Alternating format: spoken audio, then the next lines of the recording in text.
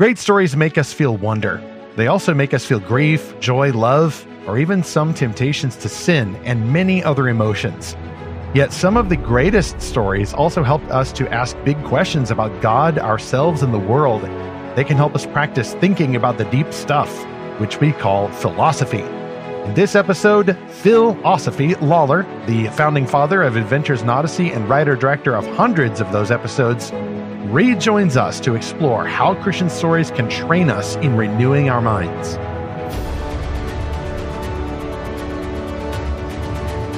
Welcome back to Fantastical Truth, the often thinky podcast from lorehaven.com, in which we explore fantastical stories for God's glory. I'm E. Stephen Burnett, the publisher of Lorehaven and co-author of The Pop Culture Parent. This is episode 174. How can fantastical stories train Christian fans in philosophy? Zach got so inspired by our interview with Phil Lollar that you will hear in just a moment that he had to go out into the world to try some philosophy on an unsuspecting victim. In all realness, he was on a secret mission. Maybe we'll hear more about that when he gets back into the studio for our next episode. This is a fascinating one, and I think while I was brainstorming the topic, I didn't quite realize how foundational this topic is to fantastical truth. It is literally right there in the name.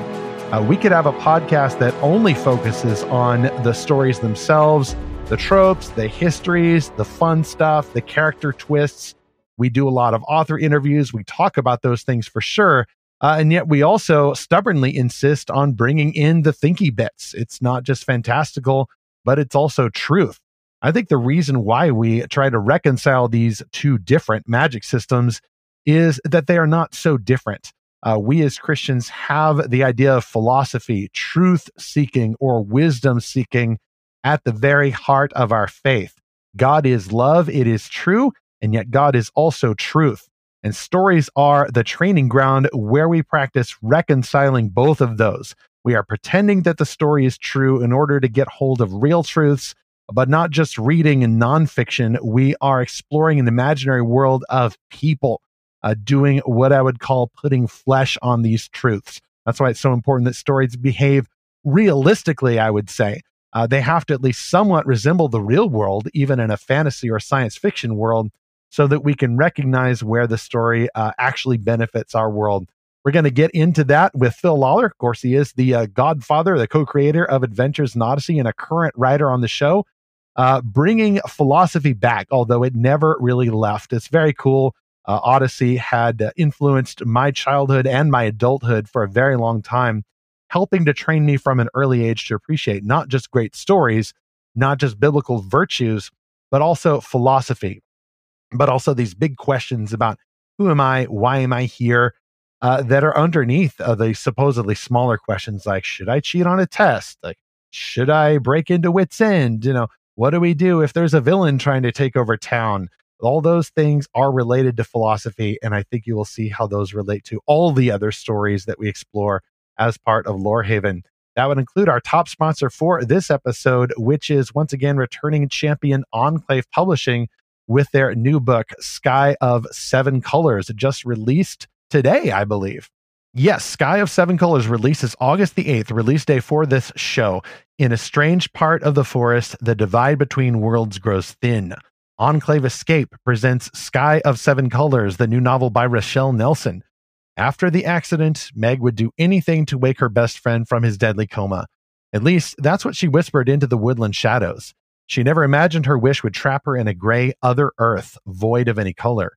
With her heart torn between earths, Meg's choices may cost more than she knows. Available as of today, wherever fantastic books are sold. You can order now online or ask for Sky of Seven Colors by Rochelle Nelson at your favorite bookseller or at your local library. That's a hardcover for now, but it's also available in audiobook form from Oasis Audio. You can get all those links in our show notes for episode 174, or for this and all the other sponsors, go to lorehaven.com/podcast sponsors. Coming up for sponsor 2, we will have EJ Kitchens with the I Write course, and then a new sponsor arrives for sponsor 3. That is Michelle Brun with her young adult epic fantasies Songflight and its sequel Storm Dance. All right, Phil decided to go simple this time. There's no imagination station launch. There's no fantastical vehicle. He's just going to walk from his famous Adventures in Odyssey studio into the Lorehaven studio. So let's welcome him now. Returning guest Phil Lollar just walked in through the studio door. A very ordinary entrance for an extraordinary fellow. He started his performing career at the tender age of 5 and has won numerous acting awards in high school and studied music, screenwriting, and directing in college. Phil then worked with Focus on the Family, co-creating Adventures in Odyssey and writing hundreds of episodes and directing even more. He also co-developed the hit comedy series Jungle Jam and Friends, the radio show, as well as the animated video series Little Dogs on the Prairie. He's also been a writer and consultant for the television series The Wubbulous World of Dr. Seuss, and he resides in Arizona with his wife and son, and for the next hour or so, he resides in the studio. Phil, welcome back to Fantastical Truth. Oh, this is great to be here. I think I walked into that door before I walked through it. It's one of those automated Star Trek doors, and we forgot to have the guy on the other side of the plywood pulling the string. Exactly. So, Phil, before we get started, we always like to ask a new or returning guest how they discovered both biblical truth, that is the gospel, and fantastical stories like fiction, really great stuff that helps you appreciate the gospel. Well, I grew up in a Christian home. My heritage on both sides of my family goes way, way, way back as far as Christianity is concerned. My last name, Lollar, was originally Lollard with a D on the end of it. And the Lollards were followers of John Wycliffe. And we were reformers before there were reformers, basically. Lollard basically is it means a lot of different things. It can mean a lot of different things. But one of the things that we like to put a positive spin on it is that it means poor preacher. But really and truly, it was something that everybody who wasn't a Lollard or who wasn't a follower of John Wycliffe, the religious establishments back in those days, were making fun of us because we spoke in low tones, literally soft tones, because we were counter the church, counter the mainstream church at that point, and so it just sounded like what we were saying was la la la la la la la la la la. And so they call it, these are the Lollards. Those are the Lollards. And if you go to Britain now, there's a Lollard Trail. There's a whole. I didn't realize this until I was really doing a kind of a deep dive research on an episode of Odyssey, as a matter of fact, that I wrote about this whole scenario, the whole situation. The character Falstaff is based on a guy who was a Lollard. Shakespeare's Falstaff around that same time. There's all sorts of stuff that happened, and the Lollards then just sort of disappeared. They dissipated because of the persecution of the church and whatnot. And I don't have to get into all that, but my heritage on my dad's side goes back to that. The family joke is that we dropped the D in the C. And everybody goes, the D in the C? Yeah, when we were going over, we dropped the D off our name into the C. So that's on my father's side. On my mother's side, we are Campbells. We are Scottish Campbells, who one of my ancestors started what was called the Restoration Movement in the United States Church, which was going back to first century principles, which sprang the Church of Christ, the Churches of Christ. And so one of my ancestors did that on that side of the family, and so I grew up in a Christian home, very steeped on all sides with biblical truth, with biblical scripture. I personally accepted Jesus. I came to a saving knowledge of Christ in my teens, like many people do at camp. It was a literal mountaintop experience where you have a good camp experience, and then I came to Jesus at that point, or he came to me. He called me into his fold, as the case may be. But as far as stories are concerned, fantastical stories. Yeah, I never read the Narnia Chronicles until I was an adult, so I did not read them when I was a kid. But other stories I really liked. I had the typical comic book, addiction, I suppose, when I was a kid. It did get to the point. I do remember very distinctly when I stopped that, though. I got to the point where I was like, I'm getting really tired of this. I need to move on to something else. So I started reading much more science fiction. And back then, science fiction was science fiction. It was pre. I grew up when Star Trek, the original series, was first on the air. So, there are folks here, probably the two of you in this conversation, who've never known a world without Star Trek in it, who have never known a world without Star Wars in it. That goes a little bit further down. And so that's their only, that's the foundation for everything that they think of in science fiction. Well, my science fiction foundation was, like Ray Bradbury and people who, those kinds of folks, and Heinlein and Bradbury and all of those folks. Isaac Asimov, I would read some of his stuff, and it was a different kind of science fiction. It was a different kind of fantasy and science fiction stuff. It was more. It was a lot of social commentary, which of course science fiction does now as well. But back then, it just seemed different. It just seemed like it was.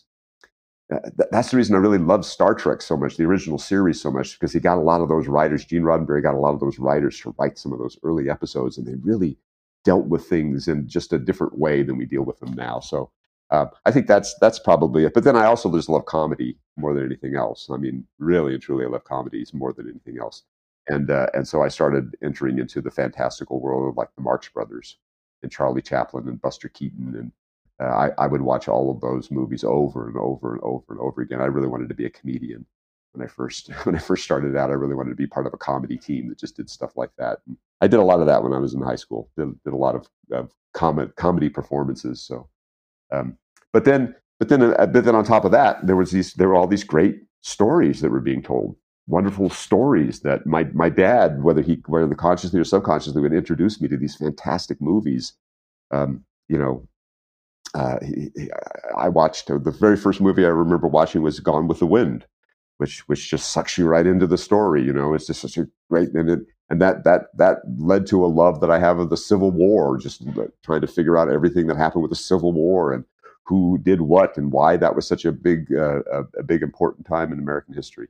And so it was really history and those early science fiction things. And then the other thing I really remember when I was a kid is I loved biographies.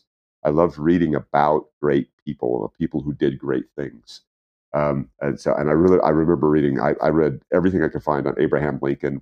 Wild Bill Hickok was one of my favorite guys. I used to read all about him. Kit Carson, a lot of Western heroes. So that's kind of where I came into the fantasy part of it. Really didn't happen until I remember in high school, Lord of the Rings had a resurgence in high school, huge resurgence, and that was right about when Dungeons and Dragons first started too. And so it was like people were blending those two things together, and I was like, okay, well, what is this? What is Lord? I don't even know what Lord of the Rings was. I had no idea what it was at that point, but people were talking about it. We had a teacher in high school. One of my English teachers said, kids should be allowed to name themselves. They should go by a name that their parents give them to a certain point, but then they should be allowed to name themselves. And I said, what would you have named yourself? And he said, Bilbo. I would have named myself Bilbo because I'm like, really, Bilbo? What? And I thought, where did that come from? And I didn't know. And he said, oh, you never read The Hobbit? You never? I said, no, I've never read that. He goes, oh, you should read The Hobbit. And then we had my drama teacher. Her husband, she married a guy while we were all in high school together, and he was another teacher at the school. And for some reason, we started calling him Frodo. He looked like Frodo. He just, for some reason, I didn't know who Frodo was, but we kept on calling him Frodo, and that name stuck. I don't even remember his real name now because that name just stuck. He came to class barefoot, He was a smallish guy with kind of longish hair. He was kind of hairy. He had big feet. So they just called him Frodo. Oh, that just is totally going to stick. So, by the way, going back a few minutes, for those of you steeped in Odyssey lore, that would be the Campbell, not as in the soup company, but as in the county right. And the community college. Odyssey, as every true fan knows, is located in Campbell County. So that's where you get the Campbell from. And a pseudonym of one of the writers. Oh, Campbell yes, Freed. Campbell, I remember that one. Yes, yeah. very old hybrid there when two writers worked on the same story. Yeah, see that complete guide from the mid '90s did not go to waste. Another brief observation here is that you mentioned Star Trek, Phil. It's interesting that you came into this whole world by means of the science fiction portal primarily, and only later found the fantasy portals. Listeners, Phil was actually, he may not know this, but he was actually my first Star Trek captain. Because in that one episode, he played William Shattered, playing the captain in the spoof of Star Trek, which actually did a great deal toward teaching reliable scripture memory, and even took a dig at those modern translations. A rare interdenominational roast on Adventures in Odyssey at the time. So that has nothing to do with philosophy, Phil. We're going to get to that. And I guess that I wanted then to ask before we go into chapter 1 here, what is your interest then in philosophy? Because getting started with science fiction, obviously that's philosophy often applied in an imagined future world. But all these other stories like touch on philosophy in some way. Like, what does philosophy mean to you, and what leads to your interest in that for this episode? Philosophy, for me, I've always been very interested in philosophy and history. I've always been very interested. I really desired to have a classical education from the time I was very small. We didn't have money to do it, so I didn't get one until later. But when I was young, I never really got one. And I always read. I would read about people who our founding fathers and people from antiquity who had classical educations who could.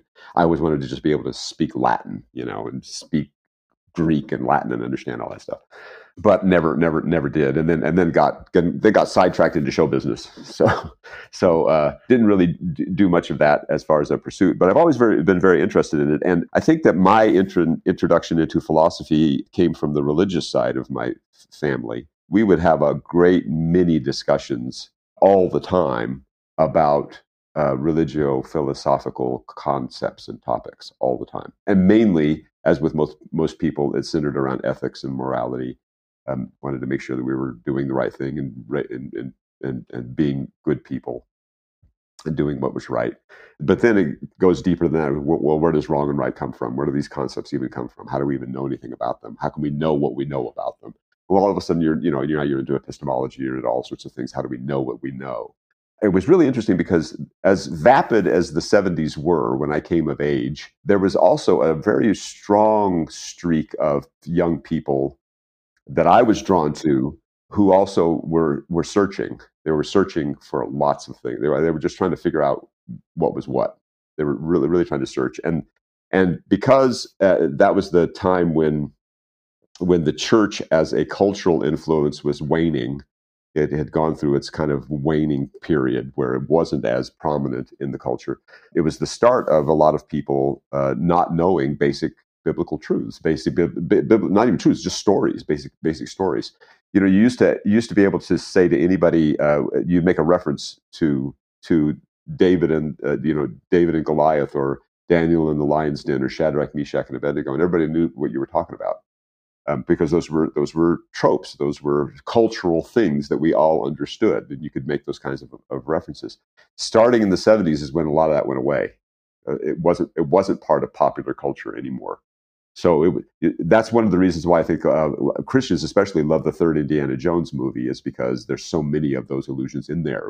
And you kind of wonder, did Harrison Ford, did any of those guys even know what they were talking about when they said, "You want me to go back? You want me to go back into the lion's den?" He says that at one point, and you go, "Do you know what you're talking about? You know what that allusion is?" And I think that they probably did, because they were all that's what that whole script was about. But then jumping forward to when I'm teaching at university, and I'm teaching at a Christian university, by the way. And I make these references. I toss those references into just lessons when I'm talking about it, and I'll make an allusion to that. And I see 25 kids looking at me like, "What are you talking about? What does that mean? What are you talking about?" And I'm like, you never heard this story? You don't know the story of Jephthah's vow, Jephthah's tragic? No, what is that? And then I have to tell them what the story is. And I'm like, "But didn't you guys grow up in the church?" Yeah, we did. But didn't you ever hear any of these stories at all? None of this? No. I said, "Well, unless we listened to Odyssey, then we heard them." And oh, okay, all right. Well, that's good. I'm glad we were there to kind of pick up the slack. But there was even a Jephthah story at one point. Yeah, I did Jephthah's vow, but what was so astonishing to me is that these things were just part of the popular culture. You could say that to anybody in the street 50 years ago, and everybody would know what you were talking about. That doesn't happen anymore. We're not there anymore. So So that kind of thing was very steeped in my youth. I was very, we had lots and lots of conversations. Arguing is what we did. Arguing was the language of my family. This is the language of my people. So we would go to church and come home and spend all Sunday afternoon just hashing and rehashing what happened at church and what happened at church. And we would do that all the time. And so when I went out with my friends, I remember very distinctly at one point, one of my friends, we were all kind of sitting around. I don't know what we were doing, we were just hanging out. Somebody had a trivia book. And so they were asking trivia questions. As part of one of the sections in the book was Bible and philosophy. And so they would ask trivia questions, and I was answering all of them because they were pretty basic things. And my friend turned to me and said, "How do you know this stuff? How do you know this stuff?" And it was astonishing to me that he didn't know this stuff, And then a third friend said, "Well, he's just really well read." And I went, I don't think I'm really well read. Don't you guys read the Bible at all? You claim to go to. It's just one book, yes. Just one book. Just read that book, and you'll get all of this stuff. And so I never thought of myself as being that way. But again, let me go back to Star Trek. Mr. Spock, who operates off of logic, which is a subset of philosophy. He was like, yeah, I get this guy. I get this character. That's it, man. That's the guy. That's the one. He's the, I want to do. And so that became part of my, I kind of absorbed that into my personality too. It was, let's look at things from a logical standpoint. Let's see if we can figure this out. Let's do critical thinking. Let's do all of that stuff. So I think I came into the whole philosophical bent just from the religious side of things and trying to think through these issues from the ethical standpoint. When I decided to go to school formally and get my degrees, I had created Odyssey. I had gone through, done through all of that stuff. I didn't go to college when most people go to college when they're out of high school and getting your degree and they go off. I decided I'm going to go. What can college help me out with? I'm going to go do it. This is one of the things I mentioned yesterday in a different podcast, but I'll mention it here too. There's a line in When Harry Met Sally at the end where he says, when you finally find the person that you want to spend the rest of your life with, you want the rest of your life to start as soon as possible. And so I said, that I tie that to this. That's the same thing when you find out what you want to do with your life. When you really find out what you want to do with your life, you want that to start as soon as possible. Get busy, go do it. Don't let anything interfere with that. So that was kind of me. I was like, okay, I'm gonna go do this. I'm gonna go do this stuff. I want to write stories. I want to put stories together. I want to act. I want to put all this stuff together, and I want to see how this is all going to play out. And of course, when I was starting that, this thing called the internet was just like a twinkle in somebody's eye. It wasn't even around. And so were things like, having a whole movie studio in your phone, having a recording studio and everything that you could do, like right in the palm of your hand, and you could do all this stuff, all these great things. If we had that stuff when I was in high school, man, we would have been making films every week, every afternoon after school. We would have been out there making films. As it was, we had Super 8, which is like spaghetti. It's you have to wait forever, and you're not even sure what you got. But at any rate, when I went back to school, I went back to school in my 40s. I'd reached a certain point where I said, I just need to have now's the time. I need to have a new skill set. I've gone as far as I can go with what I know. I need to see what formal education can bring. And so I went to school and started to go down the path of, let's go the easy route and get a degree in something I've already been doing. Okay, so I've been doing this thing for 20 years. Yeah, I can get a degree in that easy. And well, why am I here? That's ridiculous. I shouldn't be doing that. I should be doing something else. What else do I like? And I took a philosophy course. This is at a community college when I first started out. I went to a local community college, and I was like, I love this. The first philosophy course that most people take is world religions. And so once again, I sat there and I was like, oh, I get this, man. I get this totally. I speak this language. And then it occurred to me, I'm sitting in the philosophy class, and this was the very first philosophy professor that I had. And he was awesome. Rudy was his name. I don't remember his last name, but I do remember his first name. And he purposefully grew his beard and his hair so that he would look like a bust of Socrates. he purposefully did that. I always like that when the community college professors actually cosplay as their heroes. I had an astronomy teacher who was obviously trying to look like Albert Einstein, for example. Yeah, but the more I looked at him, more like, okay, you're doing this on purpose, man. We can make a sculpture of your head. But he was just awesome. And he said, okay, here are the ground rules for the course. And if you have cell phones, turn them off. If I hear a cell phone ring, you're going to get kicked out of the class, and you'll fail. You get one chance, and then after that, you fail, because obviously, if you do it again, you're too stupid to take my course. So I don't need you in the class. So he was very, very strict about it. He goes, and here's the reason why. He says, you may think that I'm just being a tyrant, but here's the reason why. In philosophy, when we do this stuff, we're into it. We're into the moment. We're in it. It's right now.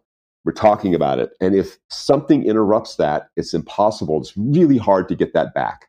And so we can't be doing that. We can't be having interruptions while we're in the middle of this. And so I would sit there and I'm just like soaking this in, and I'm drinking it. And at one point it occurred to me, why does this seem so familiar to me? I don't know. I don't get why this whole scenario seems so familiar to me. And then I realized, this is worship service.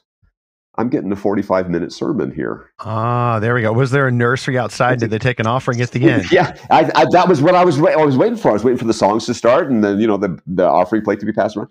And I'm like, oh, this is why. This is it. Well, and then I realized when I went from the community college over to the university, one of my second great philosophy professor, Heather Batley is her name. She would send us emails, and she would say, "Hello, seminarians."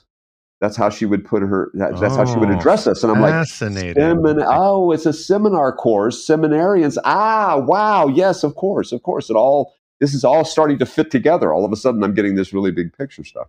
So, I mean, this is a very long-winded explanation to get to answer your question, but that's really how I was introduced into all this stuff, and really thought philosophy is that I changed my major. I went from like communications and all this other stuff to changing my major, and then I said, you know what, I might as well get both degrees while I'm here. So I went ahead and got 2 bachelors while I was working on that. And one was in philosophy and one was in radio, TV, film, and then went on to the master's degree, where I have half of a master's of philosophy done, and then I got my MFA in writing and script writing. So and I wanted an MFA so I could teach, and I wanted to teach so I could teach philosophy. Although I don't want to. I don't really want to teach philosophy. I just want to put philosophy in everything that I'm doing. So at the end of this show, we are going to all rise and pass around the offering plate, because Phil very generously is donating his services, because I'm sure it ain't cheap going to earn a philosophy degree. Yeah, but nobody cares. Philosophers don't care about that. Oh, that's true. Well, I'm sure, Phil, that your parents were like, hey, Phil, like, there's no money in philosophy. Why don't you do something practical, like show business? Yeah, right. Exactly. That's so strange. Do that fallback thing. Do that fallback thing. Okay, I'm going to do the fallback thing. What? Philosophy. Yeah. Okay. That'll help. That'll see, I love the intersection of both of these, because the podcast is called Fantastical Truth.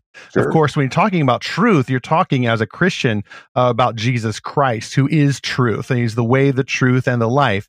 And yet, alongside this Christian tradition of developing doctrine and exactly how we follow Jesus, what we teach to one another, has also commingled this tradition of the Greek philosophy. I mean, the world of the philosophers was the world into which the gospel was sent.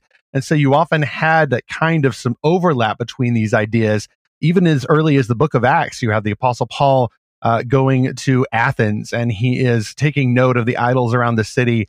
And Paul, who's very highly trained as well, is engaging these secular philosophies and showing some overlap. For example, the altar to the unknown God, but not adapting the gospel to fit this format. He's saying, hey, even some of your philosophers have gotten hold of some of these truths, but I come to you as a representative for the truth, the one who created all truth that you're only grasping at. So Christians can appreciate what philosophy offers, and I think that we can explore some of these elements in our stories. But I think it does behoove us to say, as a bit of a concession, that a lot of people do associate philosophy with paganism, with that kind of secular religion. And we can explore big questions like, who am I? Why am I here? What am I supposed to do?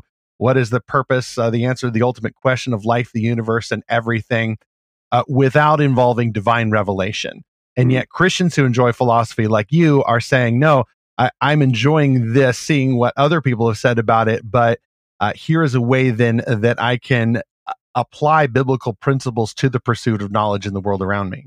Yeah, absolutely. I never understood Scripture better than after I went through all these philosophy courses. After I took philosophy courses and took a degree in philosophy, it helps you approach things in. I think that people are scared or nervous. Christians may be nervous about philosophy and putting philosophy in because of some of the things that you just said, which was the pagan part of it, but also because they're afraid that if they do a philosophical dive on something, that it's going to shake what they've always believed. It's gonna rock my foundations, and I don't want my foundations rocked. I'm in a good place. I like where I'm at. I'm in a really good place. And to that, I always say we should never be afraid of the truth, ever. We should be searching the truth in everything. It's like you said, if we believe that Jesus Christ is the truth, which is what he said of himself, why are we afraid of truth? Why? There should be some explanation. There should be something that we can be able to look at and say, wait a minute, hold on. This is truth. This is truth. And it may not jibe with everything I've been taught in my life, but if it is truth, I'm not going to be afraid. I'm going to march forth in the name of truth, Jesus, and we're going to find out how this works. That's great, Phil. I mean, that is exactly why this is a little bit of a plug for an upcoming episode, but this is why I became so interested a number of years back in the whole search for exoplanets and how they are trying to see if there's any other planets out there that are habitable, because would that upend our faith that, this assumption that God only put life on this planet. And if we find just one other planet where there's life, well, there goes that entire worldview. And, I started thinking like, well, I don't want that to happen to me. So I really want to look at this closely. Right. And same thing with the whole aliens and UFOs, all that kind of stuff. It's like, how could this work with a Christian worldview? And just assuming that it will. Yeah. Like assuming that whatever we find, just like we've explored the oceans, we've explored the microbiome of viruses and bacteria, we've explored the quantum world. None of this is disproven the Bible. And so I take that same approach of like, I want to do it, like you said, I want to do a deep dive in this, assuming that the Bible is true and it's not going to be disproven by this. And we're going to find new ways of seeing God's handiwork. Yeah. See, that assumption is really important too. That assumption is very, very important. A great deal of philosophy depends on where you approach it from and how you approach it. And that's how we, as we put it when we're studying this, is how we do philosophy. We present. See, what's interesting about philosophy is that a lot of people want to take their arguments or take their propositions, take what they believe, and they're ironclad. And I won't hear anything against it. Philosophers are just the opposite. Philosophers say, I have this theory, I have this thing, I have this premise, I have this idea, I have this thing, and I'm going to write a paper about it. Here, now take it and tear it apart. Show me where the arguments are weak. Show me what I've missed. Are there any chinks in the armor? What is going on here? Show this to me. So it's exactly the opposite. So again, that is not being afraid of truth. And philosophers are supposed, the classic image of the philosophers, a guy walking around with a lantern seeking for truth, seeking truth. And if that's still true of philosophers, we have absolutely no reason, because we have the truth, we know what the truth is, we have absolutely no reason to fear taking on all of these different issues and doing that deep dive. I will tell you, it's going to be one of those, oh no, maybe, oh no, I don't know. But Jordan Peterson is a really great example of a guy who did this, who's doing this now. He is opening so many young men, especially, but I think a lot of people's eyes to saying, and in the Christian realm too. In the Christian realm, and we of course have to be careful to not idolize him or anything like that. But and I think he would be appalled at being made some sort of icon or anything like that. But the idea behind it is he is inspiring, I think, a lot of people to say, we don't have to be afraid to do this. We don't have to be afraid of really getting underneath the surface, finding out what's going on, especially those of us who have grown up in the church and have seen these stories have heard these stories all of our lives. We know it. We know it. We know what it is. Yeah, I know the story. I mean, I just did that whole thing with my whole background. I grew up talking about this all the time. And yet I never realized, no, there's a lot more going on here than I thought. There's a whole lot more going on here than I thought. For instance, the book of Genesis is the Jewish answer to Greek and pagan philosophy about the origins of the world. Right.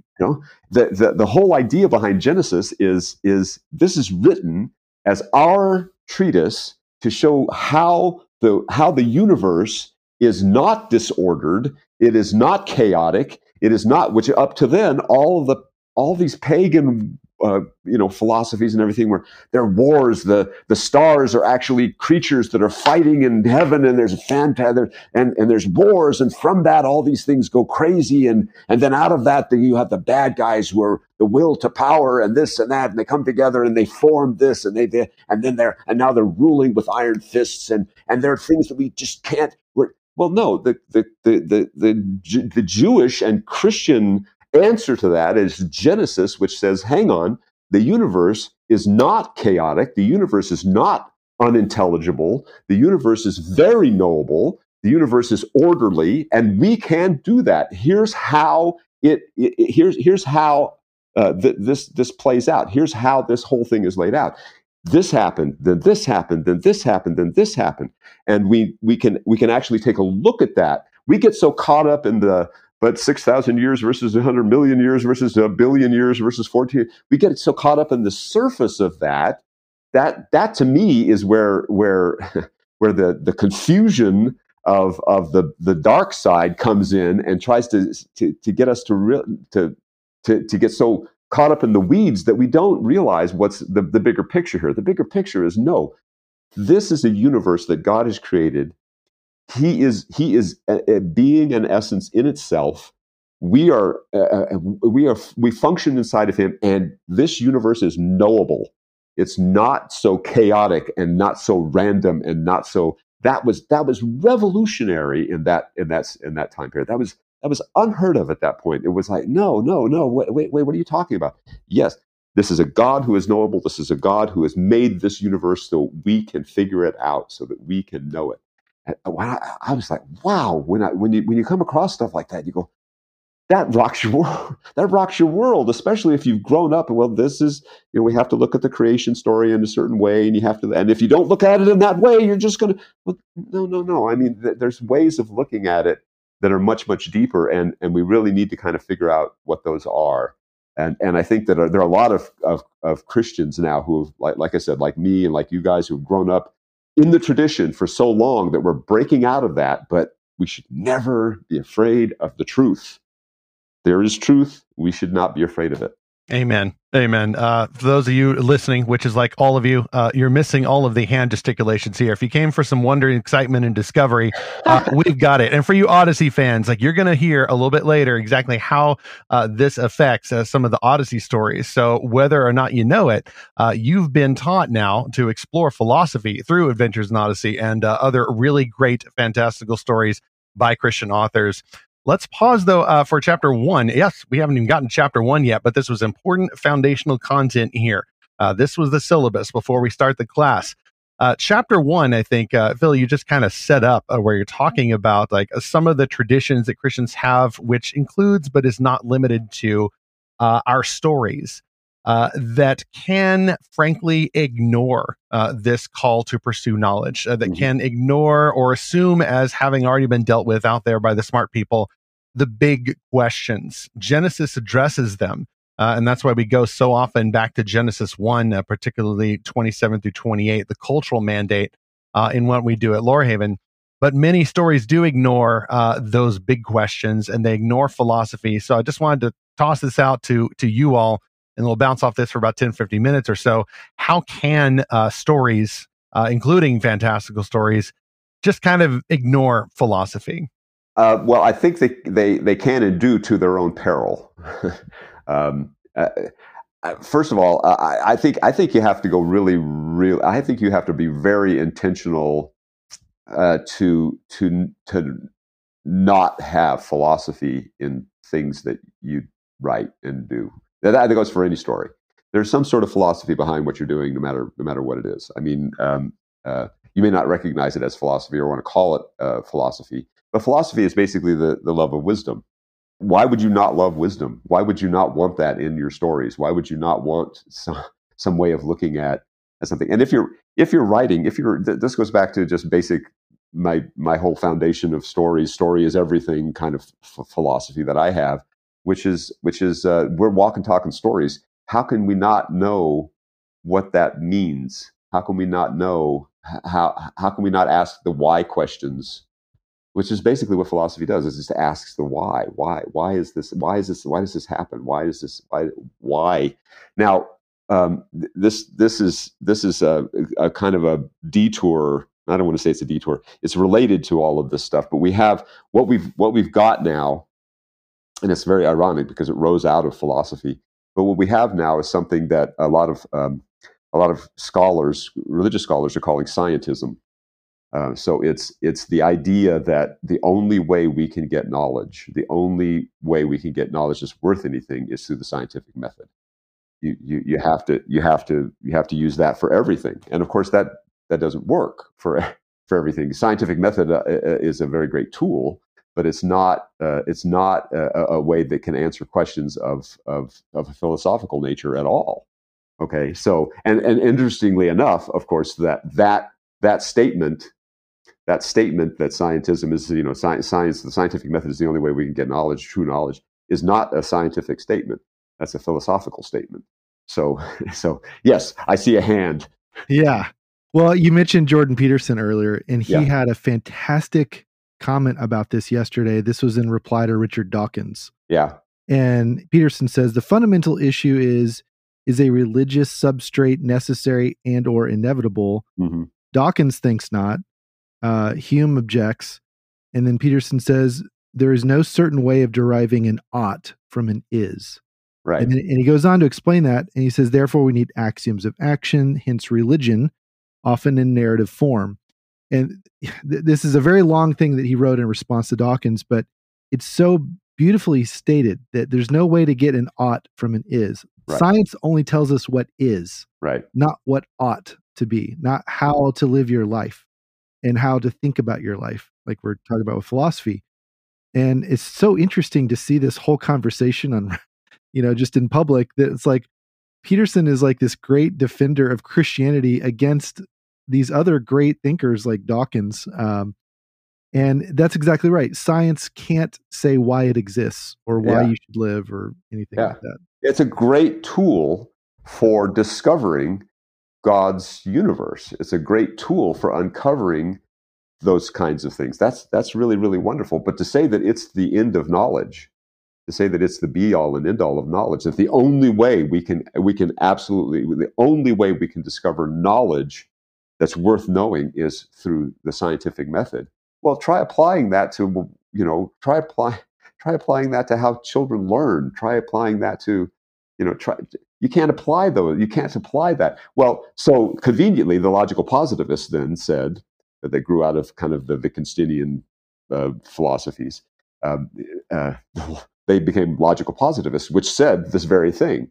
And they kind of grew out of Kant too, with the way he handled his philosophical projects. But the idea behind it was, conveniently, they said, well, if there's other things like that, if it's not worth knowing.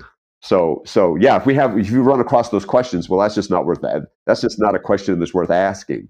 The only questions that are worth asking are questions that we can absolutely answer through the scientific methodology. Yeah. So I saw a podcast, I think, with Dawkins on it, and it was, I think, an atheist podcast or something like that. And so one of the questions, of course, that philosophers ask and religious people and everybody asks is, why is there something rather than nothing? Why is it the scientific method can't answer that question? It can't answer that question. Well, they took that one on. They took that question on when they were talking about it. And here's the conclusion that they came to. Well, it's just a nonsense question. It's just a nonsense question. It's just it'd be like asking, why does a fish ride a bicycle? It's just a nonsense question. So we just don't, that's a silly question. We don't even want to, like, wait a minute, no, it's only silly to you because you can't answer it. That's the problem. You know, you want to. So the thing that we realize here is that the scientific method, facts, rock solid facts, there are very few of them that we know, and most of them are tautologies. You know, most of them is one. Okay, yeah, great. How does that help us in life? I'm not quite sure how does that help me in my marriage? How does that help us with relationships? How does that help us know what's around us? How does that help us know what we know? You know, I mean, and know that what we know is true. How does that help us at all? So that's Peterson is great at that sort of thing, and he's really bringing that, I think, that whole argumentation that which is a philosophical construct into the public debate, which is really good. It needs to be back into the public debate. I saw another hand. That was mine, yes, down near the front. The last somewhat philosophical work I read was actually The Rise and Triumph of the Modern Self by Carl Trueman. He's a Presbyterian pastor. Really, really great book. Engaged with a lot of these old philosophers who got the whole expressive individualism thing started. Yeah. This is the idea that human autonomy, kind of for its own sake, is really the only thing that matters, at least in practice, if not in policy. And he went back to Percy Shelley and Rousseau and some of those writers. I will admit to you, Phil, I followed maybe 60% of that. When I go back and reread it, I'm going to enjoy that a whole lot more. But it is fascinating because it reveals the philosophical ideas that are affecting stories now. I do see now many stories, fantastical and otherwise, that just ignore these big questions, or they offer up dumb versions of their best answers, if you could even say that. And so your answer, I think, to the main question, how can fantastical stories ignore philosophy, is, well, they can't, not really. Everyone's affected by it. Yeah. My other answer there is that some stories by intention are glorifying this expressive individualism. Discover who you really are, do what you want, just try not to hurt anybody. Like some of that stuff itself is a philosophy, but it's also ignoring the bigger questions. Be who you are doesn't really help because I still don't know who that is or what I am supposed to do. In that case, of course, the movie or popular culture text will be glad to come along and smuggle in this little narrative about who I'm supposed to be. Yeah. But another issue I keep seeing is some of the exaltation of stories that are just fun. Stories that are just fun. It make me feel good. Oh, it's so colorful. It make me feel good. Some of those are themselves a philosophy, of course. It's kind of Epicurean, maybe, or just kind of hedonistic there. Hedonism is where it would be. So, right. Which is a philosophy. Just live for the moment, do what makes you feel good. But I think especially among some even Christian-made stories, I do see this idea that if a story tries to engage the big questions, then that's going to be boring or even preachy. And that is something that maybe I just never really had as much of an issue with because I did grow up on stories like Adventures in Odyssey, where they were engaging with these questions at an age-appropriate level. Yeah. Even going back to the 80s and 90s. And I would say even more so now. We'll get to later some of the newer examples about this.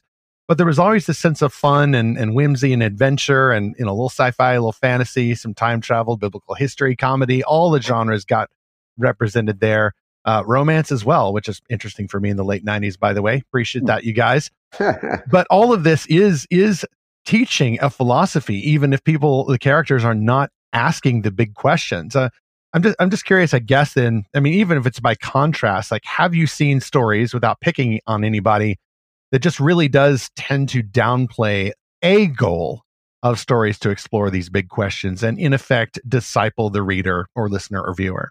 Yeah, I think that, I off the top of my head, I can't come up with any kind of specific examples. And again, I wouldn't want to do that anyway, because right, it'd be rude. Yes, it'd be rude and to talk to the writers. But yeah, I think that I believe me, when you've gone through a lifetime of doing this, I was there myself at one point. I was there like, why do we have to have all of this other stuff? Let's just make entertaining stories.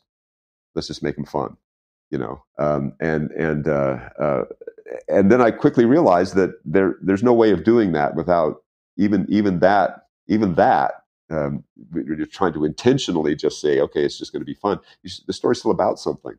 And if as soon as the story is about something, then you have a viewpoint, you have a worldview on it, you have something that you're trying to say about it. You're trying to say something that happened here and this happened there, and Then you have characters who are doing something and they're responding to what the thing that is that went on. Well, right now I'm into philosophy. That's it. They have to respond in accordance to what they believe. When you're talking about belief, you're talking about how do I know what I believe?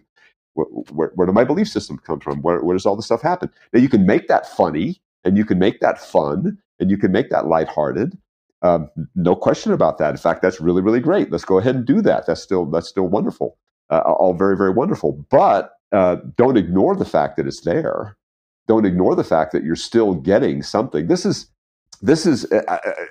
why we need to have to understand the process of what critical thinking is. This is why we need to understand that. And it can be, believe me, I know it can be overwhelming, and it can also be overbearing. You can, when you finally figure this stuff out, then you really want to go deep dive on it. This is what I had. This is a problem. Little kids when they take what happens is with little kids when they take karate classes, the first thing that their sensei tells them is don't practice this at home. Don't do this on the dog. Don't do this on your brother and sister. Don't. If I find out that you're doing that, you're going to be in big, big trouble. Guess what? That's exactly what philosophy professors tell their students. Don't do this at home.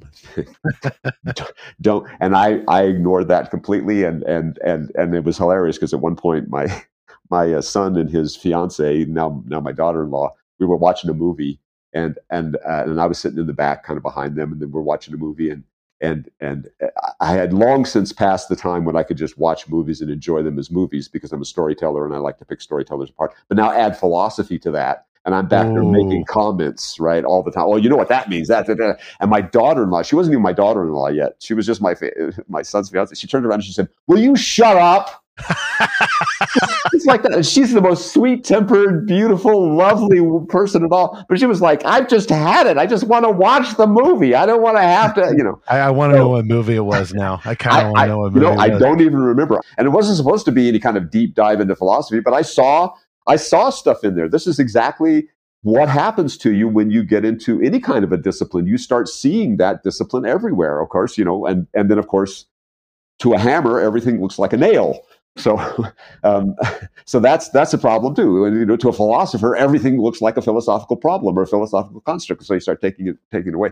But then you got to realize, which is I think what Hume also realized, because I think he got to the point where he was there. I can't go any further than that with this. He was talking about existence, and I think at one point he came up with the idea of I don't know anything about this. I don't know. I don't think that there's any kind of his thing was cause and effect. There's no such thing as cause and effect. Okay, and he came up with a way of what he thought was a foolproof way of showing there's no cause and effect. There is no such thing. And he said, but I live in a world that thinks there is, and I live in a world, a practical world, where we all behave practically like there is such a thing as cause and effect. So I have to just take what I know, bury it, and pretend like there's cause and effect. So this is just to get along in the world, and that was always brought up to us also as if you come across this whole thing in philosophy, even if you think you've reached the end, like Wittgenstein thought he had reached the end of philosophy, we don't have to do it anymore. Still just keep it to yourself. Keep it to yourself. Don't deal with it. Don't do this. Don't practice this on the dog. Whatever you do, don't practice this on the dog. So I always appreciate someone who's into philosophy, but is also a little bit self-aware. One thing I noticed in the philosophers that Carl Trueman was overviewing, and of course, he was touching mainly on their role in contributing to a movement of this expressive individualism. But he did kind of note that a lot of these guys had extremely messed up lives. They were not good to their wives or their multiple paramours. They abandoned their children. Like you see where the overlap of the bad ideas overlapped with some of the bad relationships. Like to you, and I think to a Christian approaching these disciplines, we're trying to explore the big questions in order so that we can serve other people, in order that we can better love others, our wives and our families, our churches, and the world more generally. Right. That's the purpose of these big questions. And that's why stories ought to engage with these questions, because stories are about people, and people are interested in these things. They want to know what it is they're supposed to do. There are fundamental human longings that philosophical questions can answer, especially when you start from the Bible. And so that's why stories do need to engage with these. Some stories, of course, either kind of assume these questions or they kind of ignore these questions. Speaking of making better stories that may explore big questions in a helpful way, that brings me to our second sponsor, which is the I Write How to Write a Novel course from author E.J. Kitchens. Looking for a fun yet challenging writing class for your teen or yourself? I Write How to Write a Novel is a brand new online writing course that will teach you how to write novels that your friends and even strangers will want to read, how to overcome writer's block and gather ideas, and much more. I Write is taught by E.J. Kitchens, a professional copy editor, former college lab instructor, and award-nominated author of The Star Clock Chronicles and Magic Collectors books.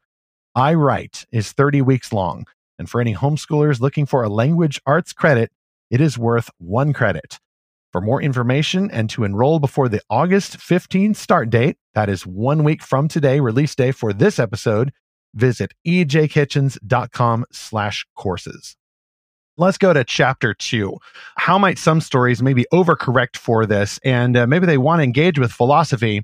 And maybe like a certain filmmaker was taking some philosophy classes and ignored the advice to do not try this at home or your studio. Zach and I finally got together and we watched The Matrix, 1999. All right. So there's some philosophy in there. Oh, yeah. And a lot of people, I mean, I didn't even see the movies originally. That's one of those fandoms I just missed out on.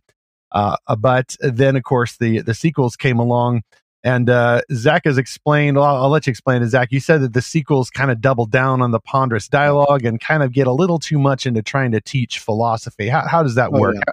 How does that maybe a negative example for the sequels anyway? Yeah, I mean, so I watched this in college, and it was a time when I was like, I don't want to watch any R-rated movies for a number of reasons. And then, well, it did make you less of a Christian. I will point that out. And then a few of my friends were like, "Hey, this whole movie is a great analogy of the Bible and of the gospel." And I'm like, "Okay, well, I'll check it out."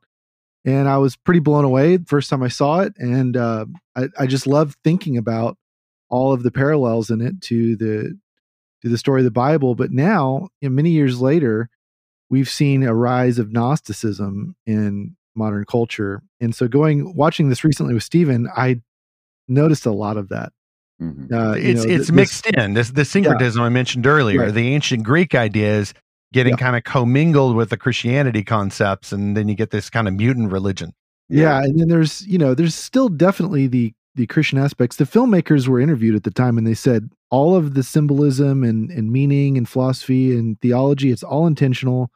Like, it was all put there on purpose, but there is kind of this smorgasbord of things. And yeah, more recently, I saw more clearly what people have said for a while, which is that it's very Gnostic in a lot of ways, that it's this, the simplest way I could explain it is that the Matrix is about breaking out of this world that's constraining you by its rules and its oppression. It's a system, and Morpheus says, like, it's this system we're at war with. And there's a little Marxism in there, yes, a little bit. That's where Marxism draws from, for sure. But the Bible says we're at war with not just the spiritual forces of evil, but also the flesh. And we're at war with the world, the flesh, and the devil, right? So we're at war with our own selves. The sinful nature that's in us. We're also at war with the human system that's built on flawed and sinful humans. And then we're at war with an external force. And the Matrix philosophy is that basically you're just at war with one of those things. And that's an incomplete picture. And then, but it's still a very compelling story. It's the hero's journey. The second and third movie kind of go off the rails, and it's there's these long conversations like, shouldn't you be fighting and like kicking each other and shooting? Like, why are you just talking? This doesn't make any sense. It's a different genre now. We came for shooting and kicking and kung fu. He said he knew kung fu. He didn't say he knew philosophy. Did he just get the wrong disc plugged in? Yeah. So I think it wasn't as artful. And it became too much of the focus of the movie. And then you think back, what was that about again? Oh, he talked to this old guy in a room with TVs and then free will. And I don't know. Yeah. Well, this is a thing that definitely happens to a lot of philosophers and philosophy students. When you discover philosophy, and it is presented to you in a way that is attractive to you, so that most most most everybody. You tell them you talk about philosophy and they run in the other direction screaming, I don't want to know anything about that. I don't stop. I don't stop. No, don't talk to me about that. And that's fine. That's I see, 85% of the populace out there, they don't even care about that. It's like you're saying, can we get back to the kicking and the bullet stopping and all that great special effects and the dodging things and whatnot. And so that's fine. And that's all fine. That's why I don't really worry about too much about that. As far as it's seeping into the general populace. But on the other hand, that's sort of the insidious nature of philosophy. That's sort of the insidious, that can be insidious about, I don't want to say insidious, that makes it sound evil. It's not evil, but that's the nature of things when you're dealing with that side of you. That's the nature of philosophical argumentation, metaphysical knowledge, is that it does seep in. It does start seeping in, which is why with the book that you talked about, Stephen, that you were reading, that's why these books are written.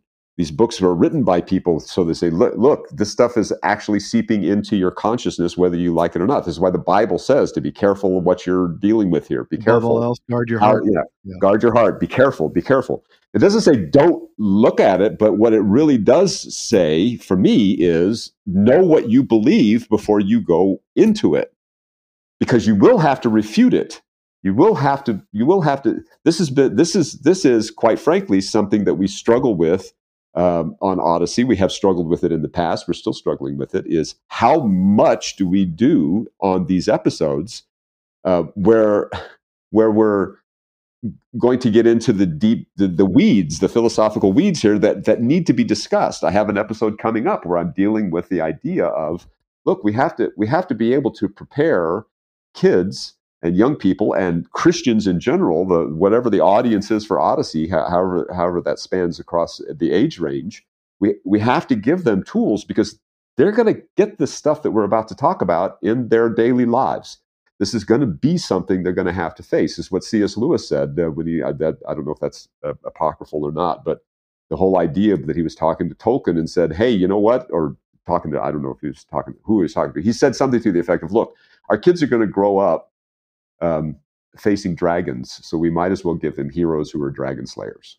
Yeah. It's that idea. So the idea behind this is, look, this stuff is coming down the pike, whether we realize it or not. It's already there. It's already in. How can we equip our children to say, no, from a philosophical and religious standpoint, I'm opposed to that thing, and here's why.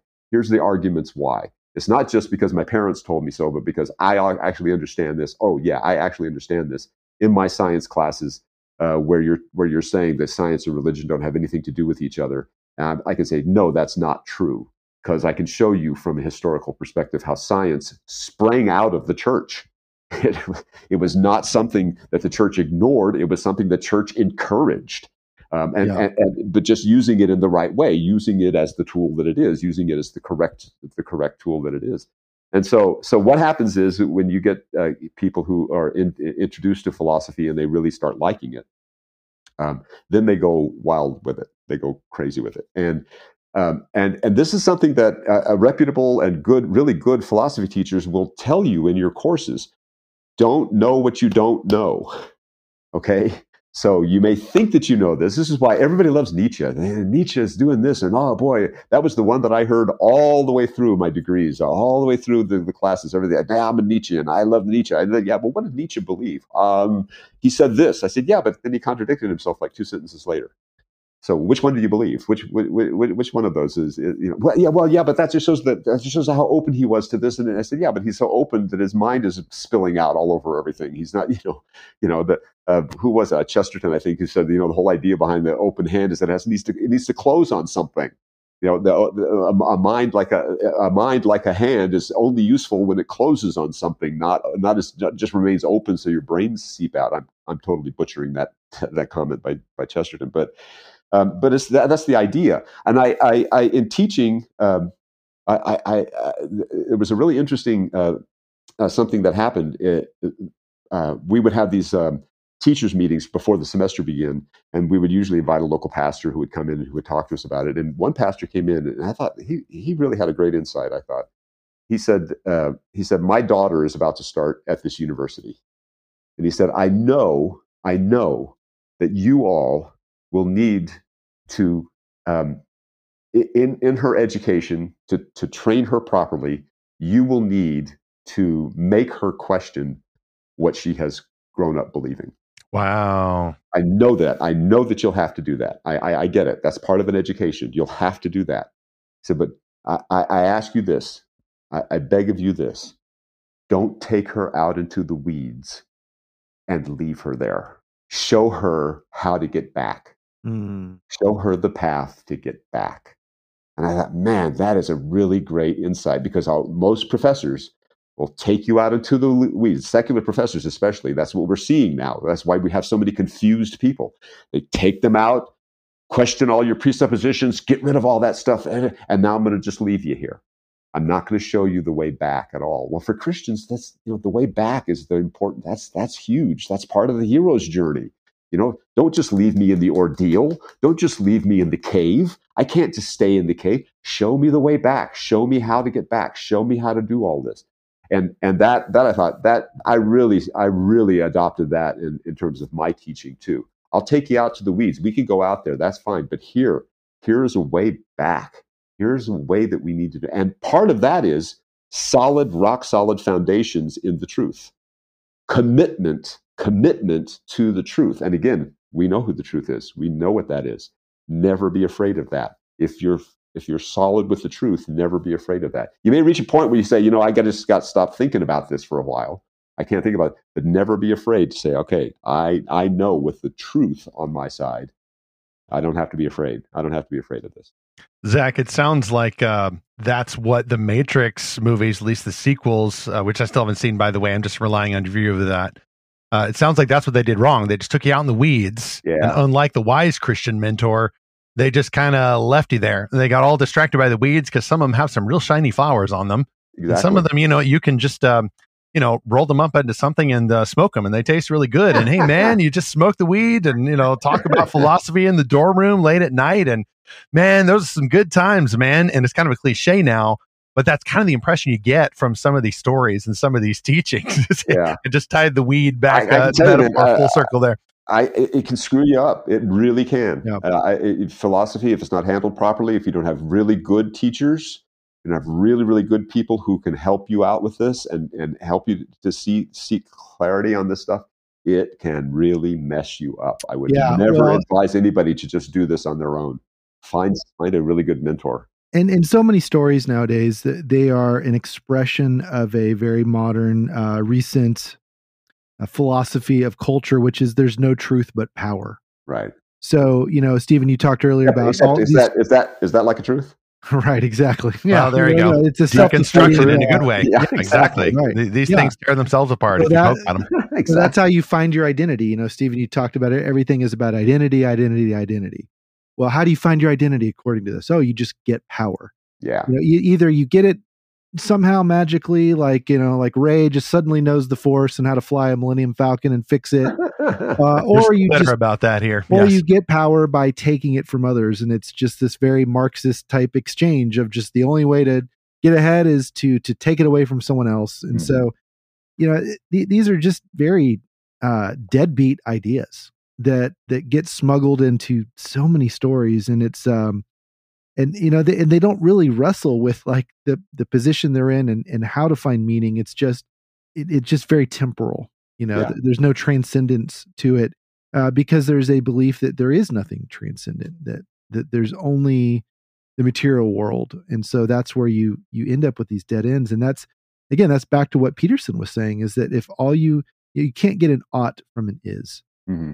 And so you have to, and the other interesting he said in that exchange with Dawkins was, if we get rid of religion, we will lose science too. And that was a really fascinating thing to see, is that science is built on a religious worldview. It's built on the idea that we are in a universe of order. And that's not the ancient Greek idea. And that's knowable. Yeah. order that's knowable. That these are questions worth asking. It is not a nonsense question to ask these questions. Right. I mean, the scientific method is what? You have a hypothesis. You observe things going on and you say, I wonder if that's the case. Well, as soon as you say that, what is that? That's a statement of faith, isn't it? Well, how can that be something that's antithetical to religion? I mean, that's the same kind of thing. We see stuff and we want to know why. What's going on with this? How come that's happening? Why is that? And so you're taking your hypothesis on faith until you find a better explanation. Well, why should we be afraid of better explanations? We shouldn't be afraid of better explanations if they're the truth. The truth is what we're after here. The truth is the most important thing. I think that's why. And again, I mean, when you find that's where philosophy, very much like the biblical theology, it's much deeper than we think it is, and so is the philosophy. It's much deeper than we think it is. So when you get a movie like The Matrix, which is just basically vomiting out all of this stuff that look, I got this, and I did my homework. And sometimes, if it's handled properly by a good scriptwriter, it's handled properly in the right way, it can be really exciting. Wow, that's really, really cool. But then you have all these people who are running around outside going, I'm going to do that. I'm going to adopt that. I'm going to be that way. I'm going to be. Well, I mean, we've all seen it, and God bless them. I hope that they find truth. But I've seen people, and you probably have too, who live as though Starfleet really exists. They walk around in their uniforms, and they walk around in Galaxy Quest. Yeah, exactly. I mean, they live this. This is real to them.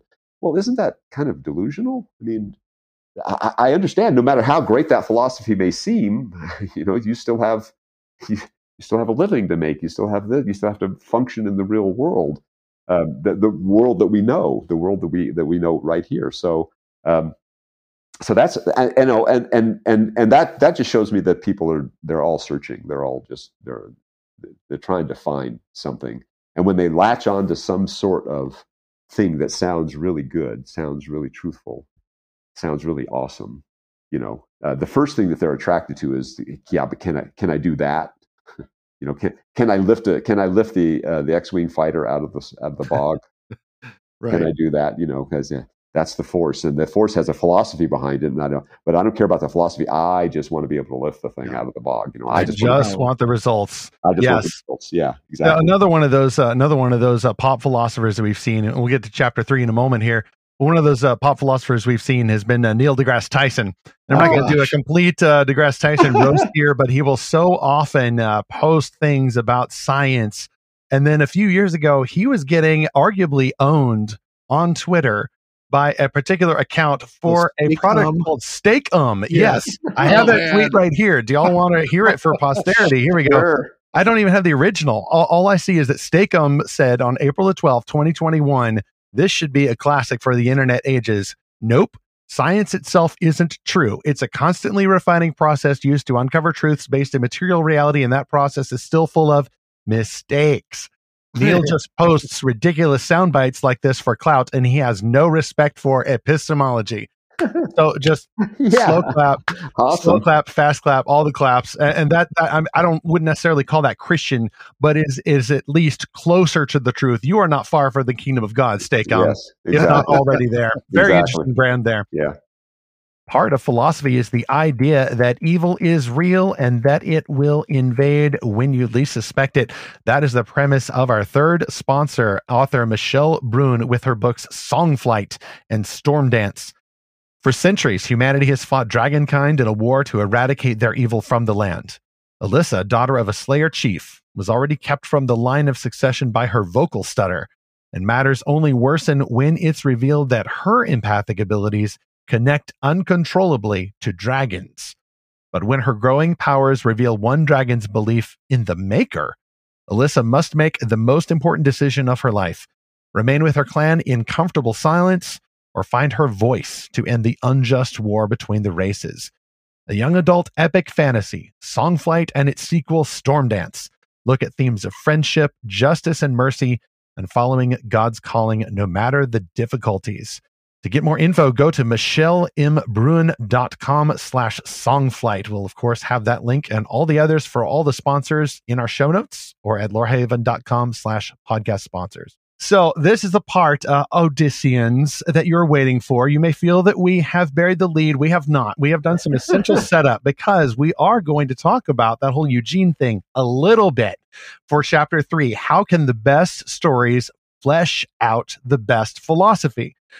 Phil's already said that, great philosophy is at the back of all of the good stories, and I would include Adventures in Odyssey among those, also including the new books that Phil Lollar and Dave Arnold just wrote, Young Wit and the Phantasmic Confabulator and Young Wit and the Cloth of Contention. Yeah. But as we record this, there's also an epic 4-parter going on that is going to probably totally break my heart, because I've been an almost OG Odyssey fan since the late 80s, early 90s. I forget exactly when.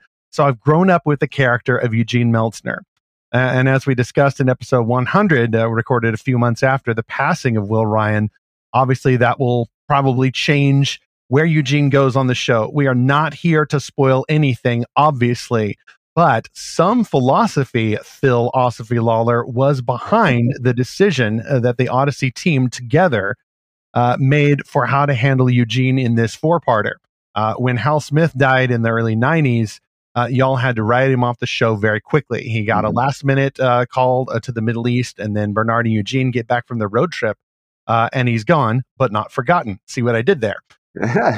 This incident is a little different, involving some tools and how we think about tools. And why don't you take it from here, Phil, as we move into talking about the great stories over the next about 15, 20 minutes or so. Well, I have to be careful because I don't want to spoil anything either. If you did, we'd cut it. We're strictly spoiler free here. One thing I find really interesting, and this is a bit of a rabbit trail, but it does relate to this. One thing I find really interesting about all of this kind of storytelling and the fandom and how this is all playing out is that I know what's going on. I mean, I know what's going to happen. I know exactly what's happening out there. So this first came to light in the recent Olivia having a crisis of faith. Oh yeah, her little deconstruction. Yeah. Mm-hmm. So we would get letters from people or comments I'd see posted on Facebook or elsewhere on the fan pages from people saying, "I'm praying that Olivia comes back to God. I'm praying that Olivia comes back to God." Y'all just hacked their imaginations. You're in there like the Nova box. So I'm thinking about this statement. I'm thinking, okay, from a philosophical standpoint, just from the standpoint, who are you praying for? You're praying for a fictional character. She doesn't exist. She's not real. Okay, but you're praying for her. So how would that happen? Well, it would have to happen with the writers in the story arc that they're creating, making this thing work. But we already know what the story arc is. It's already complete. It's done and not going to change.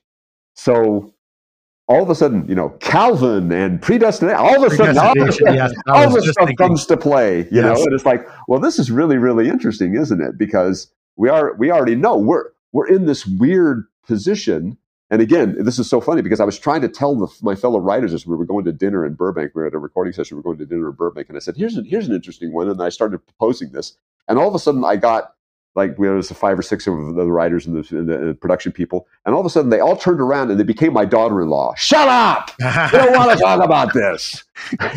Well, if I came at it from the free will perspective, it'd be like, Phil, the prayers of the audience were redirected by God, the divine switchboard operator in eternity, and then the consequences went back in the past. So you get a little wobbly, timey-wimey. I first thought about this when I knew that somebody was praying for a family member I happened to already know was deceased. Yeah. Well, obviously the prayer was answered no, but even in the future, if you felt prompted to pray, even after the time of death, and maybe there's some effect. I don't know. We know that prayer is effective. It's a means of drawing closer to God, but God is still sovereign. But see, it opens up all of these different questions, right? And they're far more than just the surface thing of, well, that's this and this and this. No, again, this is where philosophy comes in. This is where knowing how to do these kinds of dives come in. This is where making sure that we understand the truth of God's word, but doing a philosophical dive on it is really important because how do we answer these questions? What are we supposed to say about these things? How do we do it? Most of the time we just default to the really simplistic, well, keep listening and keep it in your prayers, and God does this and God does. Okay, and all that's fine. I'm not discounting any of that. But for those who are dissatisfied by that, or for those who I look at that and say, are we misleading people here? Are we are we going into are we delving into things that are not our purview?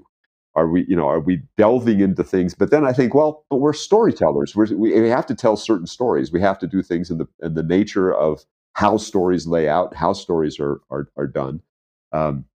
For us, gives us a tiny, minute, small inkling of what it must be like to be God. Because He knows everything. He knows. Part of the nature of God is He's all knowing. He is being. He is everything. He knows all of this. He exists outside of time, so He can see the whole of time at once. And He knows exactly what's going to happen. We don't. We have no idea. But like you said, we have to reconcile that with the truth that prayer of a righteous man affecteth much. We have to reconcile those kinds of things. How? Haven't gotten that far yet. Don't know. That's the other thing I think that we have to come to terms with is from a philosophical standpoint. It's okay to have mysteries. It's okay to have mysteries. It's okay. One of the things that I just recently came across in my own thinking about this whole idea is the idea that I want Jesus to be endlessly fascinating. That's the one thing that I really, really want. Do we find Him endlessly fascinating? Do we find God endlessly fascinating? I think that we have, if I don't want to offend anybody or anything here, but let's just say it. I think we've dumbed down the idea, the concept of Christian, so that we don't find Him endlessly fascinating. We just turn to Him by rote and say this and that. Okay, well, I know I'm supposed to say this, and I know I've said this in the past, and I know that this is what the Scripture says, and it must be this way. And then people get dissatisfied because, well, yeah, but that didn't really work. It didn't really work for me. I said that Scripture verse, and I claimed it like I was supposed to, and I said this, I did this sort of that, I did that, and yet it didn't help. I still feel awful. I still feel terrible. I still feel rotten. Bad things still happen. What happened? How come? Well, I think we're looking at this stuff wrong. I think that's where, again, the philosophical inquiry into all of this stuff helps us understand there's more to it. It's not just that surface stuff. We're compelled to go deeper. We're supposed to go deeper. We're supposed to do the deep dives into this and how this works. And sometimes that deep dive is really more meditative than anything else. It's really just contemplative and meditative almost repetitive, going over the same thing over and over until an epiphany happens. Something happens. Something shines. Something shines through. A truth shines through. We find that Jesus has been sitting there going, "What took you so long? What took you so long?" And I think that that's where consciously or subconsciously throughout the history of Odyssey, we've tried to do that sort of thing. We've really tried to say, because I thought, in the creating of Odyssey, when I was working with Steve Harris and we were creating it, one of the big things was, this is truly a place. It sounds cliche now, but it's truly a place of wonder and adventure and excitement and discovery. And those things, again, should be endlessly fascinating to us. We haven't discovered all there is to know. We don't know everything there is, and it's all out there. It's just waiting for us, Yeah, we need to be careful of how we do stuff and guard our hearts, and we need to do all of those definite things. But God is saying, it's all here. I'm here. I'll be your guide. Come on. I'm waiting for you. Let's do this. Let's do this. And we stop. We stop so quick. We stop so soon. Well, it's gotten hard now, so I don't want to do that anymore. I don't want to think about that anymore. I don't want to do that anymore.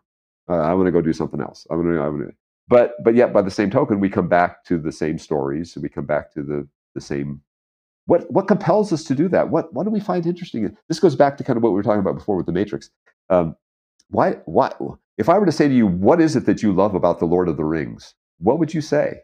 What would be a moment that you would pull out of the Lord of the Rings that you would go, yeah, that's the one that gets me every time. I mean, do you have one? Can you think of one right off the top of your head? Absolutely. The return of Gandalf to the Battle of Helm's Deep, for example, or the Rohirrim charging into the fields of Pelennor, that epic feel that brings to mind the ongoing and then future climactic Battle of the Ages. Like that story reminds me a little about that story, the true story. That's why I love it. Now think in terms of something that's purely philosophical. They get you every time in that story, and there's stuff all the way throughout there. But can you think of like one moment that just brings tears to your eyes whenever you think of it? I can think of one right off the top of my head. There's something in this world. There's good in this world, and it's worth fighting for. Oh, that's weird. I was just thinking about that, and the part where Sam looks up to the star, which is actually in the books as well. So yeah. I mean, that every single time. And I love in the film. I love how they cut to Gollum. Right. Because Sam is saying, I think I know now. I think I know why those folks never turned back. I think I know what they were after. I think I know what they were thinking. And Frodo says, what? What was it, Sam? And they cut to Gollum. And then the Gollum looks up at Sam and Sam says that there's good in this world and it's worth fighting for. And then they cut back to Gollum and he realizes that's not me. That's not me. I look at that and go, man, that is so unbelievably profound. There's so much to unpack just in that little segment, just in that little statement. That is so amazing. Another one that always gets me, it's more emotional than philosophical, but at the end, when Aragorn comes in, they're walking in and they go all the way through Gondor. They're out there on that beautiful ledge where everybody is, and he's now gotten with Arwen, and they're all walking past, and then everybody parts, and there are the four hobbits, and they bow. And Aragorn says, "Oh, my friends, you bow to no one." I'm tearing up right now. Yeah, that's good. I'm tearing up right now. It's a meme now as well. It's such an iconic moment, and it should be. But let's not lose the deepness, the depth of what that meme should be. Yeah, there's philosophy there. It's not you don't bow to anybody. It's not you don't bow. No, it's the smallest things, the most smallest, seemingly useless things in the world are the very things that God uses to bring about his will. This is so biblical. It's so unbelievably biblical. And we miss it. To shame the strong. Yeah. Oh, absolutely. We miss it. And that's why that's the part of philosophy that we all are drawn to in these works. That's where we come back to them over and over. That's why you look at these things and go, wow, what was there about that just made me tear up? What was there about that just really struck me, really struck me deeply? It had to have been that. It wasn't the chase scenes. It wasn't this. It wasn't. Why do we quote, "With great power comes great responsibility"? Why is that the quote that's lifted out of all the Spider-Man movies? Why is this is what we do? This is what we do. Why is that lifted out of all the? Because there's deep religious philosophy in that. Right. It's a way of life. It's a way of life. It's a way of. Why do we say this is the way? What is that? Why do we like that? Why do we love that? Why do we keep coming back to that? Because there's so much depth to that. So deep. That's where philosophy and religio philosophy really works well in stories. You grab those kinds of things and you go, if I can hold on to that thing in the deepest, darkest moments of my life, that will see me through. That is truth. That is truth. That is exactly what we're talking about here. Amen. Well, Phil, along with those quotes, I would put wonder, excitement, and discovery, and so many other quotes from Odyssey along the years. I'm sure it felt like a little thing at first when y'all putting together this radio drama for a fledgling ministry back in the late 80s, based on the Family Portraits drama on Focus on the Family. But that too, especially for thousands and thousands of listeners, has become such a cultural phenomenon and has also led people to these moments of weeping, happy tears, sad tears, just the tears of hearing something really, really profound. Yeah. And as I mentioned earlier, recently you've had basically the death of a beloved actor, your friend, Will Ryan. And now you all are dealing with that with a very unique solution that has been basically bringing him back for at least a few episodes. And I don't know what's afterwards. Like, folks, I don't, he's here in my studio, but I don't know anything any more than you do. And we don't want to.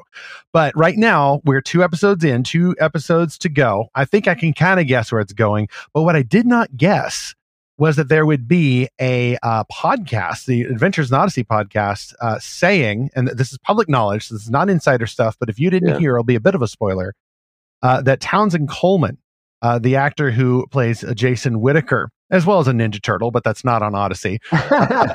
He is actually doing the voice for Eugene Meltzner with the blessing of Will Ryan, or at least him wanting the character to continue, and Will's widow now. They said in the episode, but they're using a voice cloning software, at least for now. Yeah. So very interesting solution, at least temporarily. And I don't know where it goes from here. But as I mentioned, there's some philosophy behind a decision like that, how we use these tools.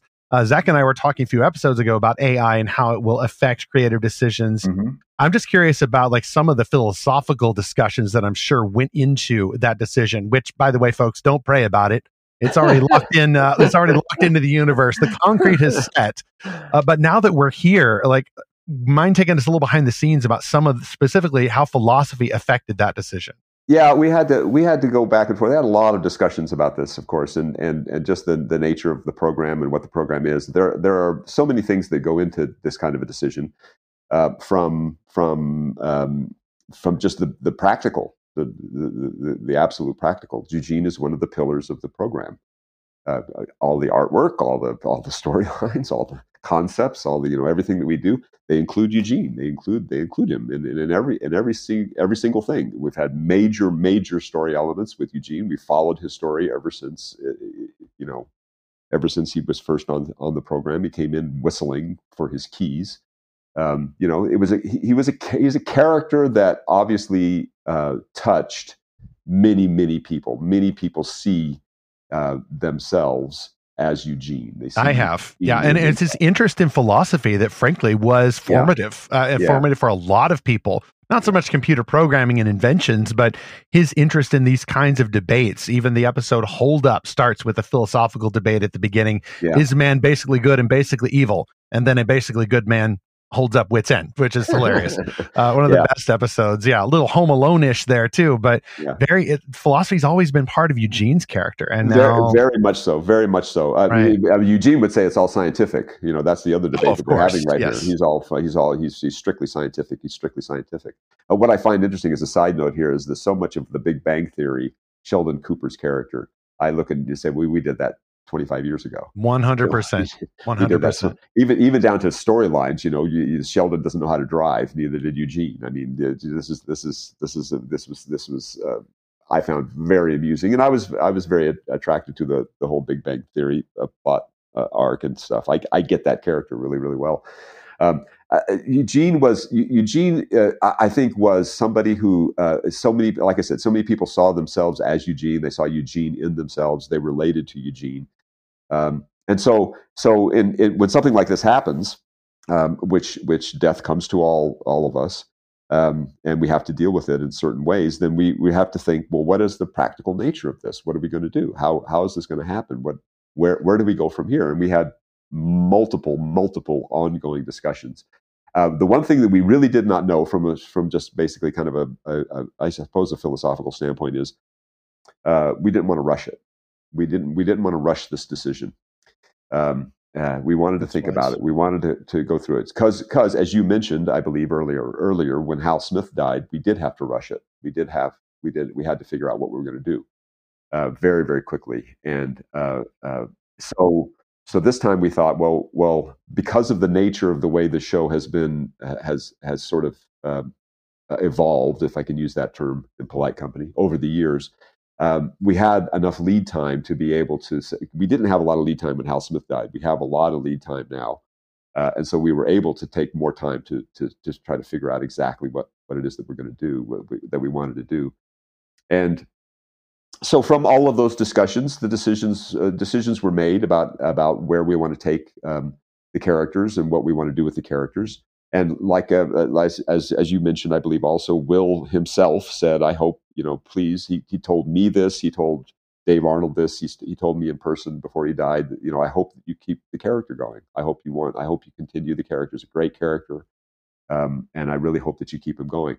Well, to do that, how are we going to do that? Well, God in his infinite wisdom has allowed a technology to develop right at the appropriate time, right in the right place at the right time, that allows us to do that. And this particular technology would take voice samples from Eugene, and then you have an actor.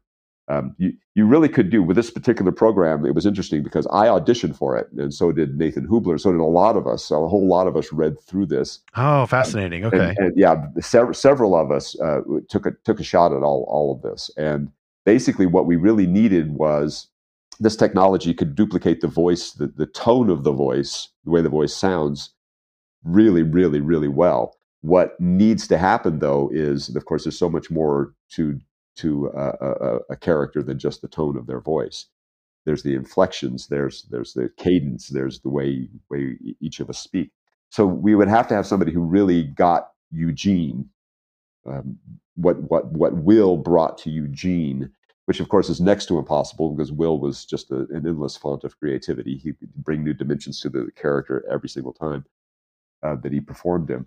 So we were really trying to figure out how to do that. So several of us, like I said, read for this. We had lots of different auditions, and then throughout all of that, then they filtered all down. And the one who came closest to being able to put what Will did into Eugene was Townsend.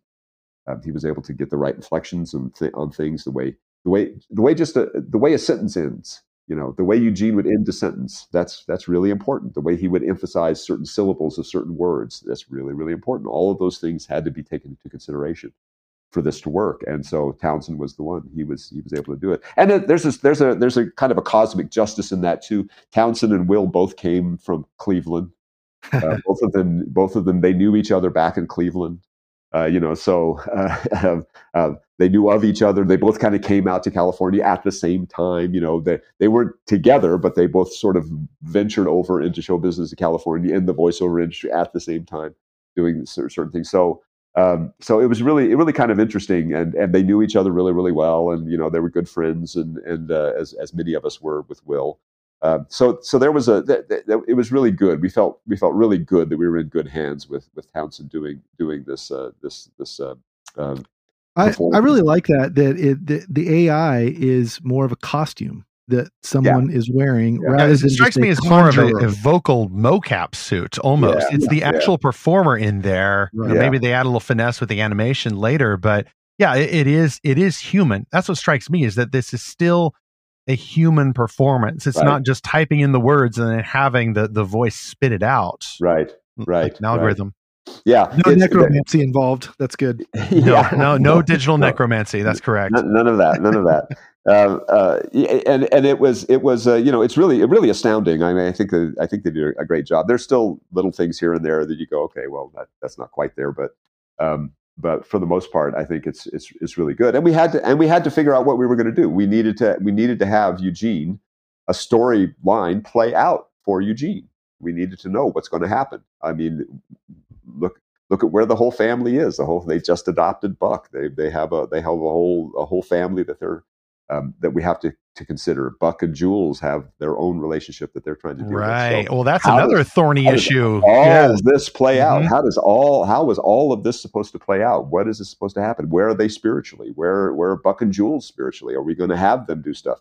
Is it even possible for them to take these next steps in their lives? Think about these formative years of teenagers trying to deal with each other on a romantic level and then on a spiritual level, each of them being in their own different places in spirituality, without Eugene, without any kind of situation without their parents talking to them.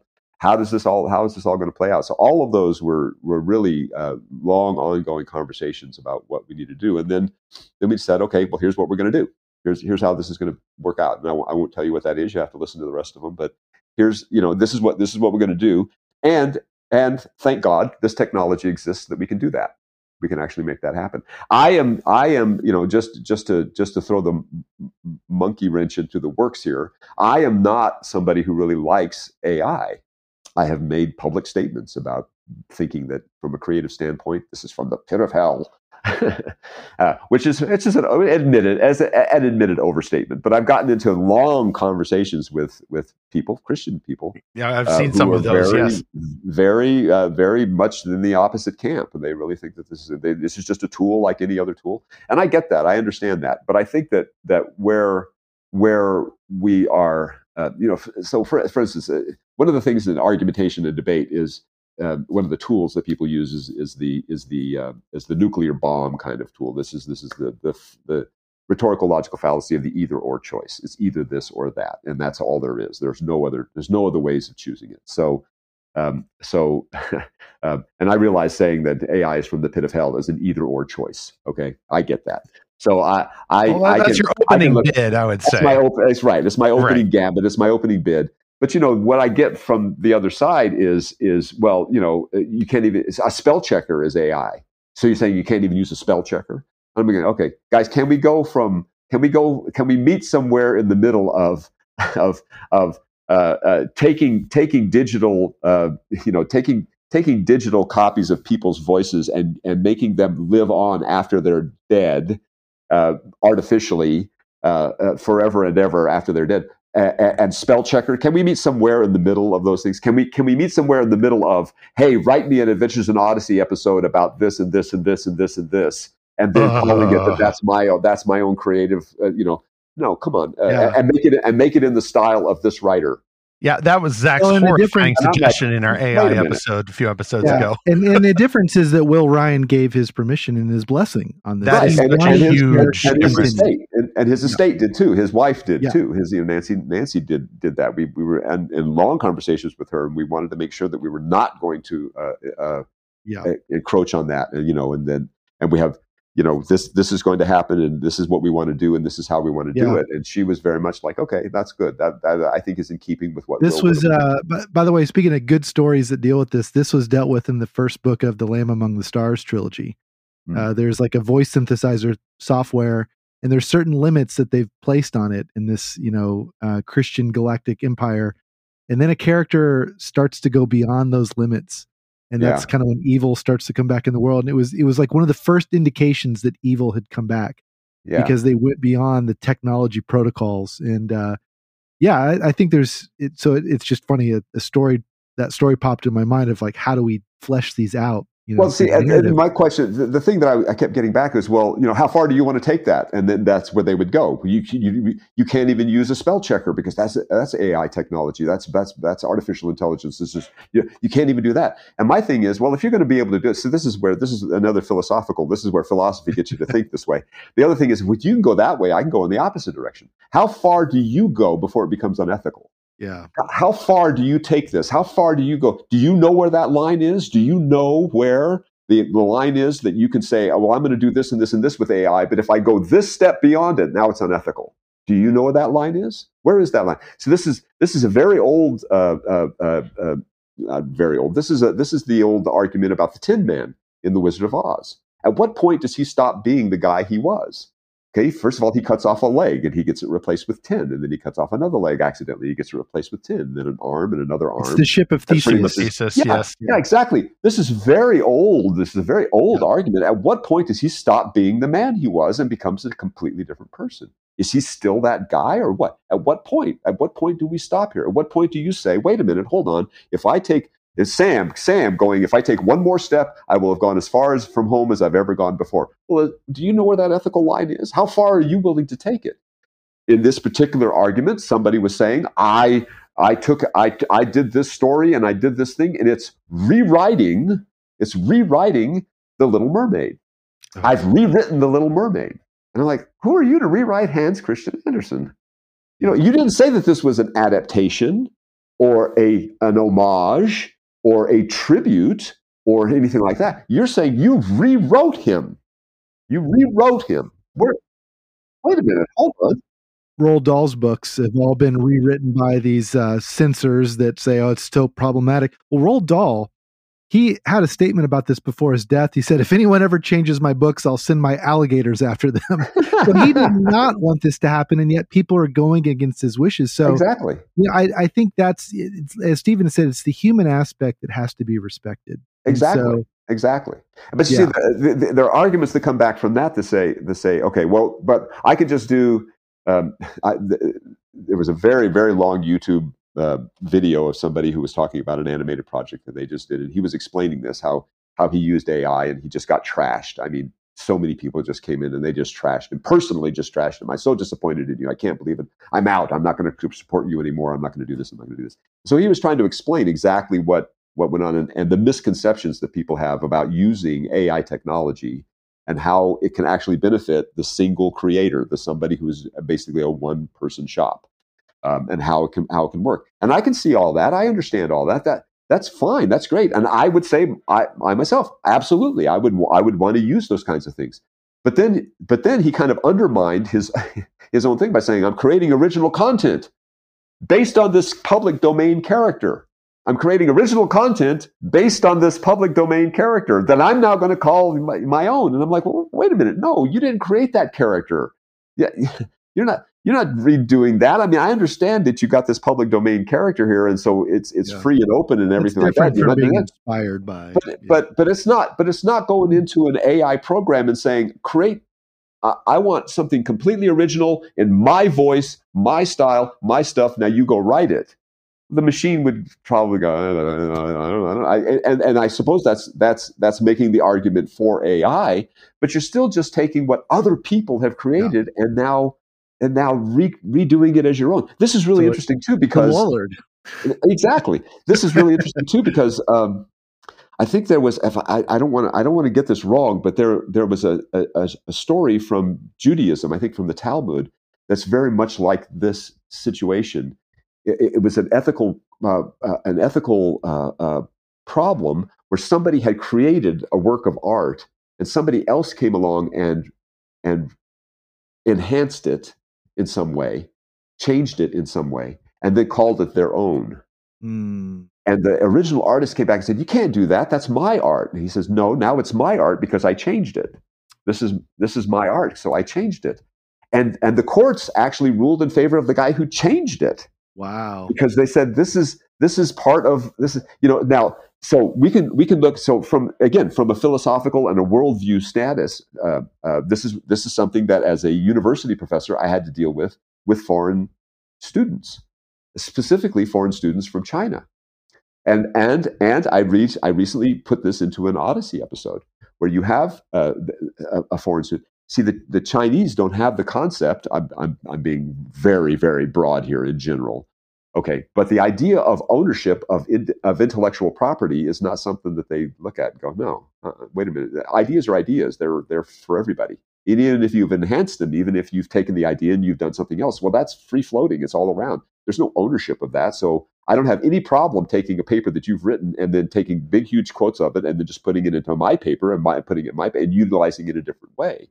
And so I'm coming back from a standpoint of, but here in America, you have to attribute all that. Otherwise you're stealing. How can I be stealing? It's ideas, And so I can look at that and say, from that kind of a standpoint, there's this overwhelming, it's a different worldview. It's a different way of looking at things. Okay. So I'm not, but this goes back to the goblins in Harry Potter. I was literally just thinking about them. Yes. It's the same approach. They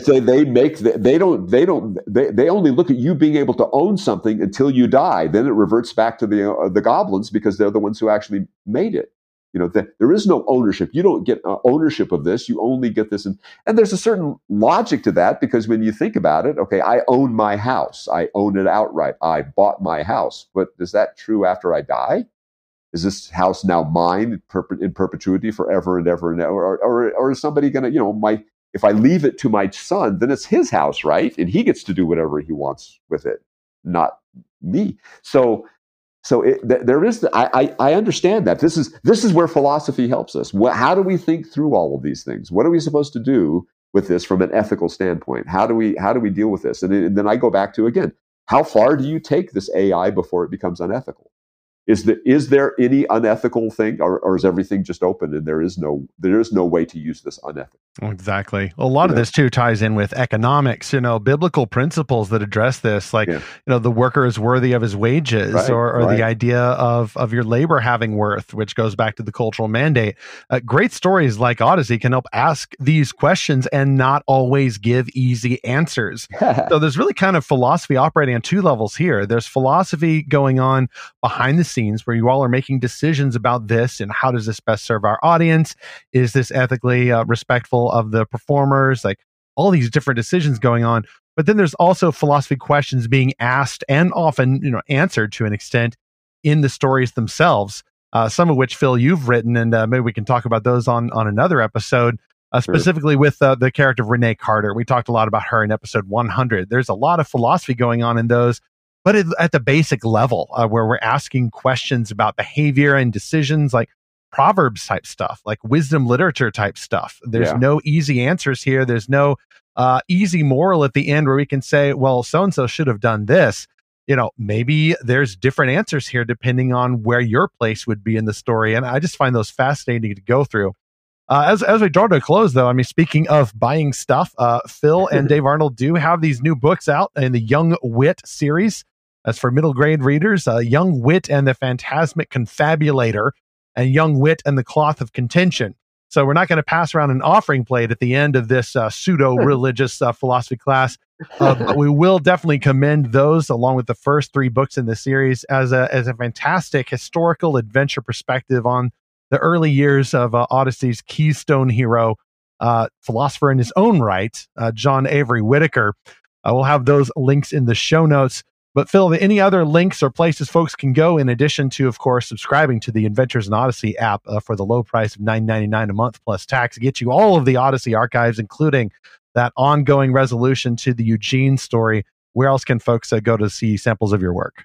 They could go a lot of different places. There's fancymonkey.com if you're really interested in the Jungle Jam stuff. It's all up there. Jungle Jam, the Little Dogs, and the Razzle-Flabbins, Marvy and the Razzle-Flabbins. We have their books, their books that we wrote there too, and there are a lot of episodes and whatnot. And those are all just wonderful. I had so much fun. We just had a blast writing those and doing those. And there are only 30 of them. There are only 30 episodes. Only 30. Wow, what a legacy though. I mean, Odyssey's nearing 1,000 episodes. It's like an anime show or something. But only 30. People still listen to those over and over again. So we must have done something right. On those, those come as close as possible. See, but see this. So just as a side note, those come as close as possible to doing things that are just fun for fun's sake. Let's just be fun. But on the other hand, Jeff Parker, who was one of our partners and then one of the principal creators of Jungle Jam, said, "No, we start every story with a Bible verse." And we were talking with another very well known, I won't say what it is, but a very well known company at that point that was putting out a very, very hugely popular video series. And we're trying to negotiate with them to try to do stuff. And one of the things that they came back to us and said, well, you put that Bible verse right up front. We like to kind of pepper that in, kind of like to hide it in so that they get the nugget in the middle of the story. And we were like, no, we're very proud of who we are up front. We're not trying to hide it from anybody. We're telling you, this is what the Bible says. Now here's a story about that. This is who we are. This is what the Bible says. Now here's a story about that. And I always thought that's really interesting and very, very admirable. I think, don't try to hide this stuff. I'm not ashamed of the gospel of Jesus Christ. This is it. This is what we do. This is who we are. And if you get past that, if you get past all that, now we're going to tell you what the story is, and you're going to be really, really entertained. And then on the other hand, I always personally, and I think that we all did, tried to insert, great quotes from history, modified in certain ways into Jungle Jam episodes. So one of my favorites is, first they came for the squirrels, and I said nothing because I was not a squirrel. Then they came for the aardvarks, and I said nothing because I was not an aardvark. And then they came for me, the monkeys, and nobody said anything. There was nobody left to speak up, and there's crickets, So it's one of my favorite things. And I when I first proposed that, Jeff just kind of fell out of his chair. He thought that was so funny. Yeah, it was so funny that we were going to do that. And I said, yeah, I think that's what we could do. One of the just we could wrap up with this if you want. But one of the things we actually do need to wrap up because Zach's got to go. I'm so sorry. But just very quickly, one of the things that I always did from my television watching, people used to think that like Gilligan's Island was the most vapid show ever. You couldn't learn that was one of the shows that mothers would hold up as why television is such a vast wasteland. I learned so much stuff from Gilligan's Island. It was not even funny. Just the idea of being able to do the play Hamlet to the music of Carmen. Who else is going to do that? Who's going to do that now? Nobody does that. Nobody turns Hamlet into a musical using the music of the opera Carmen. That's amazing stuff. And so to say that I didn't learn anything from Gilligan's Island, I recognize those things. I still recognize that music because I heard it first in Gilligan's Island. That was the other thing about Star Trek. I learned the preamble to the Constitution because Captain Kirk said it. And I wanted to know, and he said it so well. William Shatner, however his overacting hamminess was, he made an impression on me from early on, and I learned the preamble of the Constitution of the United States because he did it. So don't tell me that this is just a vast wasteland that we can't use, and we can't insert philosophy. We can't at least whet the appetite of young listeners so that when they're going to hear that later on, they'll go, oh, I recognize that. I heard that on Jungle Jam. Oh, I recognize that. I heard that on Odyssey. I am familiar with that. I at least know what that is. Well, Phil, thank you so much for doing what you do with Jungle Jam, Odyssey, and the rest. We'll look forward to having you back, and Godspeed as you head out into the world. Just be careful where you use that philosophy in the public space. So appreciate it, brother. Thank you, sir. Thank you, guys, for so much. I really appreciate being on the program. Zach, what a fantastic conversation with Phil. Definitely a formative influence on my life. And one of the perks of starting a podcast with such a specific interest as this is sometimes you get to meet the senseis who've helped influence you, whether or not they've broken that sensei rule of doing kung fu or philosophy out in the real world. I am, for one, glad that we've broken that one rule because I think in the hands of a responsible person, we can help understand philosophy at the popular level. It needn't be locked away in books or museums, statues of naked guys with their chin on their upturned fist. Philosophy is something that Christians know and speak natively. Even the cheap stuff, like let go and let God, or some of the basic biblical ideas like God is love, like things that we know intuitively as Christians, even if we are very busy, maybe very simple Christians without a lot of time to read a lot of heavy textbooks. Those are truths about God. And if we are pursuing those truths for God, for the sake of knowing Jesus Christ, then we're doing, I think, philosophy for good reason. We're not just trying to get all up into the knowledge for its own sake. We understand that truths about God, doctrines, wisdom rightly applied, those are for the sake of knowing Him and serving one another. I think that will help us to handle philosophy in the best, most human ways, not distancing us from human beings like some of those philosophers, especially the bad ones, but actually then sending us back to the human race, not getting stuck in the weeds, but then coming back out of the weeds and being able to cultivate creation, which is the whole point of truth and gospel and all of those things, to make a better world for the glorification of Jesus Christ. And for that, of course, you need the gospel, not just truth, but love, the love of Christ that reconciles us to Himself.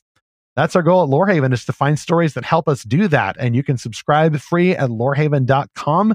Look for the little pop-up at the bottom or go to lorehaven.com/subscribe. That is a free subscription.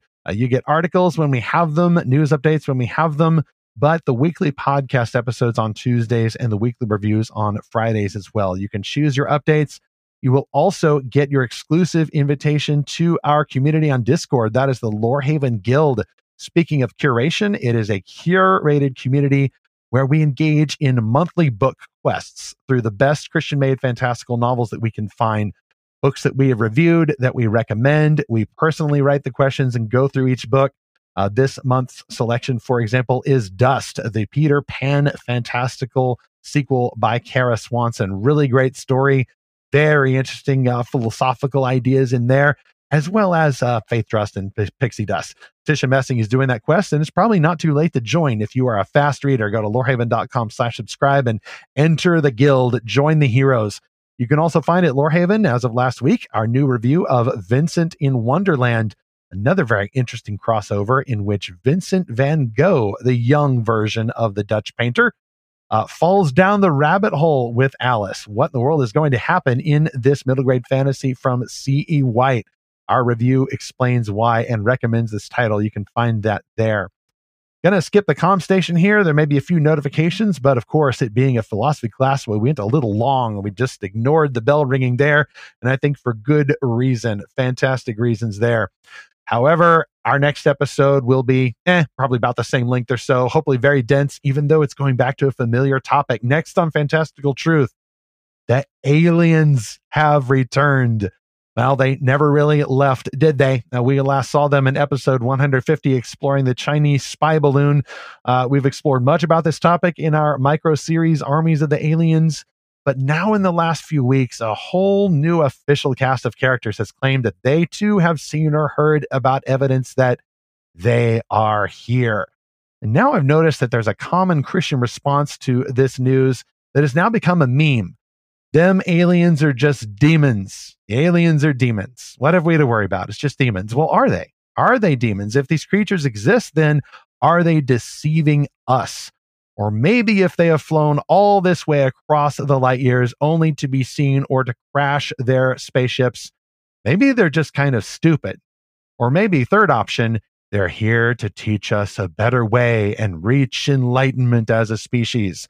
So let's explore an old topic in a new way in our next episode. Are them aliens liars, lunatics, or lords? Meanwhile, maybe the word philosophy makes you think of those esoteric texts, just a bunch of people sitting in a room talking about how many angels can dance on the head of a pin. Or maybe in this episode, we were able to learn how philosophy undergirds everything that we do. These ideas are like the atoms and molecules that bind us together. So it is like the Force, but like the Force, a hodgepodge philosophy in its own right. Make sure that you use philosophy for the light side and not the dark side. Do not try this at home. Try this only in a controlled environment like a classroom or hopefully a godly podcast as we continue to seek and find his fantastical truth.